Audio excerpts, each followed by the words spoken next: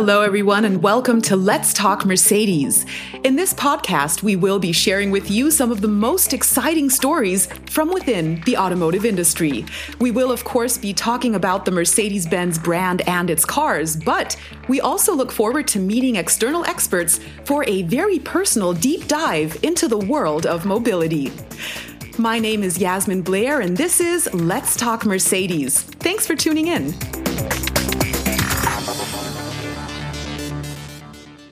For today's episode, we decided to switch things up a bit. We invited one single guest to focus on a true living legend in the world of golf, Bernhard Langer. Bernhard has played with some of the greatest golfers of all times, and even after 5 decades in his profession, he is still going strong. Rarely has any other athlete ever achieved comparable long-term success, so obviously I was very excited when I found out Bernhard would be joining us. But the central question for me was, once you've got it all, what is there left to achieve? I wanted to find out how Bernhard has managed to reinvent himself time after time, and where this absolute commitment to get up every day and push yourself even harder is rooted. All of this makes him sound like someone very much out of reach, which makes it all the nicer that the conversation took a completely different turn. I got the opportunity to get to know a very down-to-earth gentleman who, above all, did not hesitate to share very personal insights with me, like what the family of a golf pro has to endure and how he too struggles with life-work balance, just like the rest of us, or how little it takes to give him a sensation of luxury. Here comes the master of reinvention. Have fun listening, everyone. Let me introduce you once more. With me is Bernhard Langer, or to give you the correct German pronunciation at least once, Bernhard Langer, professional golfer, golf legend, and Mercedes-Benz brand ambassador. Bernhard, as for my introduction, I would be very curious to hear how you would introduce yourself. Would that be the same that I've just done, or would it be differently, Bernhard? No, I think you did a wonderful job introducing me, and I certainly am a person that is somewhat driven. I'm trying to continuously improve and get better, and I have a very strong sense and feeling that I can still do that. Even, I said that when I would turn 50, I said, I believe I can still get better. I can innovate myself. I want to become the best Bernhard Langer that Bernhard Langer can be. And golf is such a fickle game, a very technical game, mental. There's so many aspects to it that you can always find certain parts where you can still get 1 or 2% better than where you were, and you gain an experience which can also help greatly.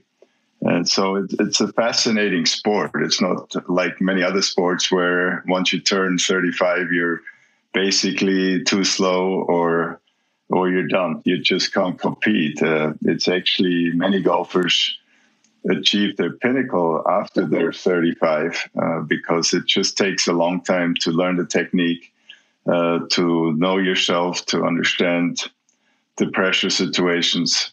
We just saw Phil Mickelson win a major tournament at age 50. And I've been saying this for years, that somebody in over 50 will win a major, and it's going to happen again and again. What just happened, Bernhard, is something wonderful and something awful. First of all, you have answered so many questions that I still have. And on the other hand, you have created more questions for me to ask. So I think what we need to do right here is just take a small step back and start out by helping our audience to get to know you a bit better. So could you begin by telling me where in the world you're joining us from, and where do you actually currently live exactly? My residence is in Boca Raton, Florida, near West Palm Beach, which is ideal for a professional golfer because we have beautiful weather and wonderful surroundings all year round. So what does your average day look like when you're in Florida? Would you practice every single day? How much time off do you take? Do you actually make use of the beach or any of the other pastimes? that you can exercise in Florida? Absolutely. And that's a wonderful thing to live in Florida. You have blue skies, you have the beaches, swimming pools. I live on a golf course, so I do practice almost every day. Sometimes when I come home from a 2 or 3 week trip, I take 1 or 2 days off and put the clubs in the corner. But my general day looks like about 1 to 2 hours of a workout in the fitness center. Now I have 3 grandkids, so I enjoy playing with my grandkids. Otherwise, I spend a bit of time in my office catching up with fan mail, paying bills, and just the things that need to be done. I also enjoy watching sports on TV. I actually enjoy watching golf. I'm a soccer fan and enjoy most sports. Do you watch it with an analytic eye? Can you actually relax while watching it? Or do you keep on thinking, oh, you could have done that a lot better. Why did you choose that one? Yeah, for me, it's maybe even more fun than for most golf fans because I know pretty much all the courses they play on. I've played there before, so I know what spots are good and what places are terrible. So I can really put myself in their shoes and live through what they're living through when they hit a great shot or a bad shot, or when they make mistakes, or when they pull off something fantastic. And it's interesting for me to watch my other competitors, to watch their techniques, their swing, even what clubs they use sometimes for pitching or chipping, and how they go about it. And to me, it's fascinating, and I feel I can still learn from others by watching them. All right. So it's also educational. Now, Bernhard, I would like to share with you something that someone just forwarded to me the other day. It's this article. It's about a Harvard study. And in a nutshell, to sum it up, it says that scientifically, it is proven that we are happiest when we have made the best work decisions in life. And the best work decisions in life mean that we have to have at least 2 jobs.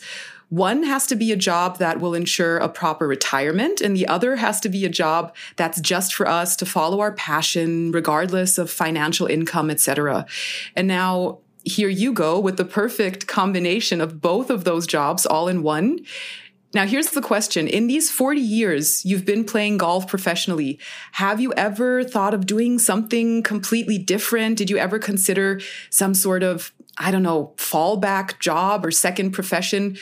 Does it still satisfy you just as much as when you started your career 40 years ago? Yes, it still does. And my fallback job, only at the very beginning of my career, when I was 18, I decided to try and make a living playing tournaments. But I had already been teaching golf before that. So if the playing pro situation wouldn't have worked out within about 3 years, I would have fallen back to teaching golf, instructing amateurs to play better. But since it worked out, I never had to go to that fallback position. And obviously, I'm very satisfied with what I'm doing. I'm extremely blessed and happy.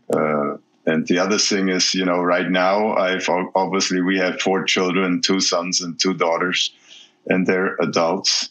But many of those 40 years that I've been a pro, I kind of felt like I had 2 jobs. I was the professional golfer who was at times selfish out on tour because I had to do what I had to do to be the best I can be.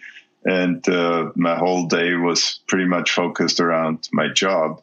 And then when I had a week or 2 off and I came home, I put that aside and I became dad and I became husband and tried to serve my family and my kids. And so those were 2 very opposing jobs, but both very satisfying. What were the hardest times in terms of feeling that you could only lose or only neglect one of the 2, that you couldn't live up to both of your own expectations? Well, there were many times when it's a very fine line, and I would always sit down with my wife and try to go over the tournament calendar and look at the birthdays and the holidays and what special things are going on with the family and when would be important for me to to be home. What can I miss? What can I not miss? So it was always a juggling of priorities. And that was probably one of the hardest things for me to do year after year, because I didn't want to be another, professional athlete that got divorced and had no relationship with the kids. So I tried to make that as much as a priority as I did my job, and it wasn't always easy. Thank you, Bernhard, so much for giving us this very personal insight. Now, since we have this once-in-a-lifetime opportunity of speaking to a legend, let us have a closer look at the sport itself. Let's talk golf. The next generation is really raising the bar when it comes to physical strength. And I've even read that the average golf course is literally becoming too small for some of the younger golfers because they're just so strong. How do you think this physical evolution, so to speak, will affect golf in the future? And is this actually something that you have already noticed or already experienced today, that this level of physical strength is a whole new one? Absolutely. It's not just the physical strength. This is a big part of it. You look at all athletes across the globe, no matter what they do, they look so much bigger and stronger and faster and all of it. And it's the same in golf. Gary Player kind of started it many years ago. Tiger Woods took it to another level in a sense. And the players want to be their best. So they're researching, what can I do to hit the ball further or straighter, or what can I do to last longer? And that's happening everywhere. But it's not just the physical aspect. It's also the innovations they made in golf clubs. Now the club head of the driver is not of wood anymore. It's a very light material. It's hollow on the inside. Therefore, the club is lighter. You can create more speed swinging a longer, lighter shaft or club than a short, heavy one. And then the golf ball is a whole nother animal. The golf ball has come so far, so much better with aerodynamics, with the material it's made of, and it just travels so much further. And players are aware of that. So yes, we need to build golf courses that are much longer now. I designed 18 or 20 golf courses around the world. I used to build courses that were about 63 to 6,500 yards in total distance. The bunkers, I placed them usually around 240 yards because that's about where we used to hit 30 years ago, 40 years ago. Now, if you put a bunker at 240 yards, the players won't even see them basically because they all fly the ball 300 plus. So you need an extra 1,000 yards of actually playing fairway or golf course, which is more expensive to buy or lease. It's more expensive to water, to maintain, to take care of. So all of that presents a problem. And like you said in the beginning, some of the courses that were designed 100 years ago, 50 years ago, even 30 years ago are often too short, and they have to find ways to lengthen them. And if they don't have the land to do it, they're kind of obsolete for the best players or the younger generation that hits the ball very far. So those are all problems that the RNA, which is the Royal and Ancient, and the USGA, they're our rules bodies, basically. They make the rules of golf. But on the other hand, it's one of the wonderful fascinations about the game of golf. I mean, we all are fascinated by somebody hitting the golf ball 330 yards in the air. That is just amazing to watch and fun. So if they take that away, they take away part of the fascination. So it's a fine line. What do they do and what do they not do? That is extremely interesting, Bernhard, that you also build golf courses. I wasn't aware. If they get larger and larger, what about some of the most famous golf courses in the world? If they're not able to enlarge in them, does that mean that they will vanish completely? That could be the case. The golf courses will not vanish, but we may not have tournament on certain courses if they're too short. For instance, if we take the Augusta National Golf Course, which hosts the U.S. Masters tournament every year. they have made tremendous changes over the last 20 years, 30 years, where when Tiger Woods came along, he basically took the course apart. He was hitting it so far that he would just have wedges into the par fives and even, short clubs into par fours. And therefore, they realized that and they wanted to pretty much present the same challenge players had 30, 40 years ago. So they had to move certain tee boxes back by 40, 50 yards, some even 70 yards. And that's what they did. If we just go back a couple months to April, then we land at the Masters tournament in Augusta. And you started for the 38th time now, which is a very impressive number. Last year, you were the oldest player ever to make it through the cut. And many other former champions, they have stepped out of competitive playing completely. But here you are, not only still going strong, but seemingly becoming even harsher on yourself when you don't perform as well as you would expect yourself to. Do you sometimes feel that you are becoming harder and harder on yourself? Is it sometimes tiresome, always heading for the very top, never accepting anything less than the absolute maximum performance you can possibly give? It sounds like, or it seems to be, hard work after all these years, don't you think? I like to be the best that I can be. I like to innovate myself and again, to work on certain aspects of my game where I still think I can improve.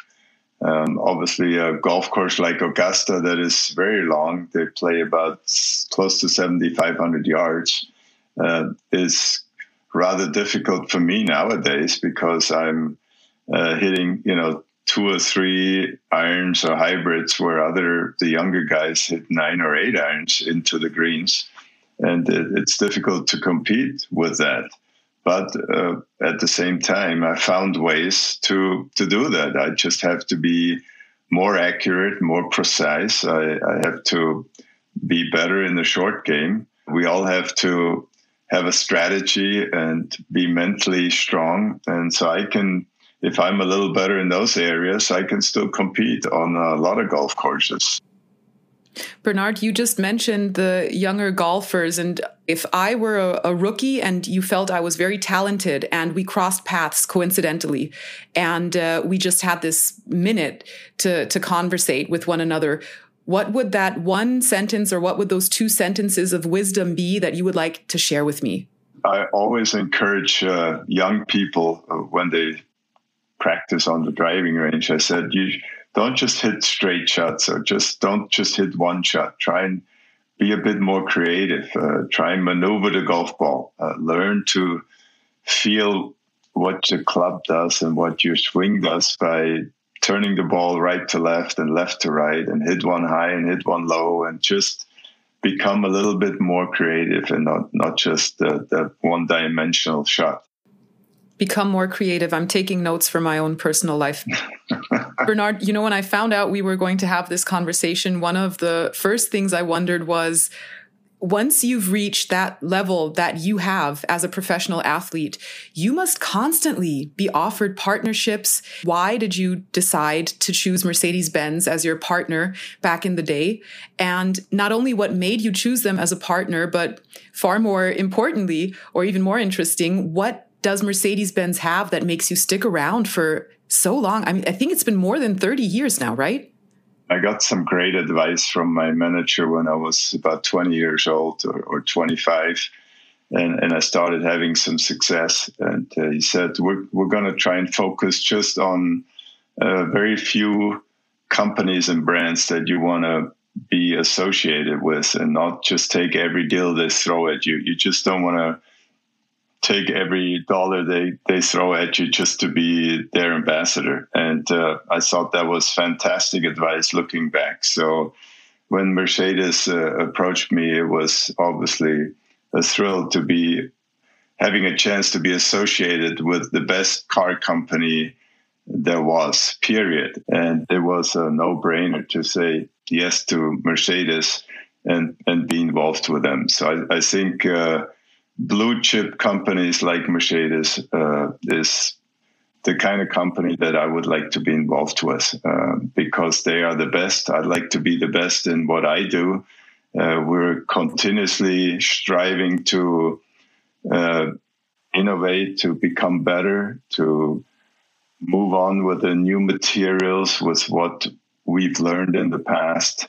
And all of that is exciting to me. And I've truly loved driving a Mercedes-Benz for the many years. And to be their ambassador was a great honor for all these years. Do you follow trends, EQS, if that's the car that you're looking forward to most right now? Do you keep an eye close on trends in the automobile industry, be it e-mobility, the importance of e-mobility, or urban mobility, or car sharing services? Is that something that's important to you? Not so much, but I do like to see what the innovations are, what's new, what has been changed, and why. That interests me, and it's incredible when you look back over the history of Mercedes-Benz, and you just look at the last 50 or 100 years and how far we have come. And a Mercedes interior looks like a cockpit now, or what used to be a cockpit, and it's even better than that. The sound of the stereo system, the safety measures, all the things that have improved is incredible, and it makes driving so much better, so much safer, so much more fun, and it's very important, and it's saved a lot of lives over the years too. I've also heard, Bernhard, and feel free to correct me if I'm wrong, but I've heard that you are a very hands-on person when it comes to driving, that you prefer to drive your cars yourself. What value does individual mobility hold in your daily life, going to the golf course and back? Or would you also consider having someone drive you there, or is it something that you really enjoy doing just on a daily basis, getting from A to B in your personal own vehicle? Well, you're right. I'd like to be behind the wheel myself. I don't mind being driven every once in a while, but if I had a choice, like at home, I always drive. I enjoy driving nice cars, but also like to be in charge and control. And it's extremely important for me to have mobility, to be able to have access to a car and get somewhere as fast and safe as possible. Now, Bernhard, thank you for that. We have already spoken a lot about what it takes to stay successful over all the years. And I think one very important element is something that you've mentioned a couple of times. It's reinventing yourself over and over again. If we focus just on the current state, on the present, what are you looking to reinvent right now about yourself, and how do you go about doing so? Absolutely. I was very blessed to have a wonderful coach for many, many years, Willi Hoffmann from Ulm, Germany. And he started with me when I was about 18 to become my golf coach. And as we worked for a number of years, I might have been in my mid-20s, late 20s. He says, I want you to play good golf when you're 40, when you're 50, when you're even in your 60s and 70s. And to do that, we're going to have to make some changes, because the way you're swinging right now is probably putting too much stress on your back. And so we have to make changes so you can be long-term one of the best in the world. And I thought that was incredibly smart of him to, first of all, recognize that and then encourage me to change my technique to that extent that I could have a longer career. So looking at the present, I'm starting to lose a little bit of speed. I'm 63, and that's nature. My turn is not as big as it used to be. My shoulder turn, my body turn. My body doesn't allow me to turn as much. So I'm trying to find ways to increase my club head speed again.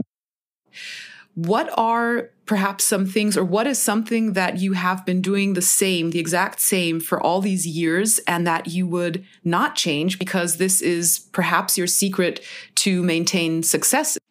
Well, it's probably my warm-up routine. So when I have a let's say I have a tee time at noon, 12 o'clock. I usually show up about 3 hours before on the golf course. And the first hour I go into the fitness truck and I go in there and I warm up and I have a bite to eat and, put my shoes on, sunblock, all that kind of stuff, get my golf balls and head out to the driving range or putting green probably an hour and 15 minutes before my tee time. And I usually putt a few minutes to get used to the speed of the greens and feel comfortable with my stroke. Then I hit some bunker shots, chip shots, just go through everything for a few shots. And then I go to the range and hit some full shots for about 20, 30 minutes. Come back to putt for maybe 5 or 10 more minutes where I actually go through the routine, where I read the putt, line up my golf ball and go through my pre-shot routine and then head over to the first tee probably 5 minutes before. So that's kind of my routine before I go. And I don't think that's going to change, Bernhard, before we have a short look towards the future, I would like to talk to you about luxury, about your definition of luxury. Can you define luxury in your own words, your personal definition using just one sentence? Ooh, that's difficult. Luxury to me is something that you truly enjoy. Like I remember, traveling used to be such a chore, such a difficult thing when I didn't have any money. I had to take buses and trains and drag my golf bag and my suitcase and a couple other items with me. And if you can fly, that was amazing. And then I had to go long distances to Australia or Japan. If you can fly first class, that's truly luxury because you just feel so much better when you get there at the other end, then you can perform better. So there's certain things that are luxury, and flying first class, driving one of the best automobiles there is, living in a hotel that has everything that you want. Those are the things that I call luxury. And I think that's a very beautiful definition and very practical thinking at the same time. Now, last question up before we close. If you give me from the top of your head a very spontaneous response, what would be your first pastime that you would invest most time in if you stop playing golf, if you retire? What would that be? Playing with my grandkids. Okay, great. Perfect answer. Thank you so much, Bernhard, for the lovely conversation. Thank you too. And thank you to all of our listeners. That was brand ambassador and golf legend Bernhard Langer, or Bernhard Langer in German. Thank you so much for joining us. Take care, everyone. I look forward to our next episode of Let's Talk Mercedes.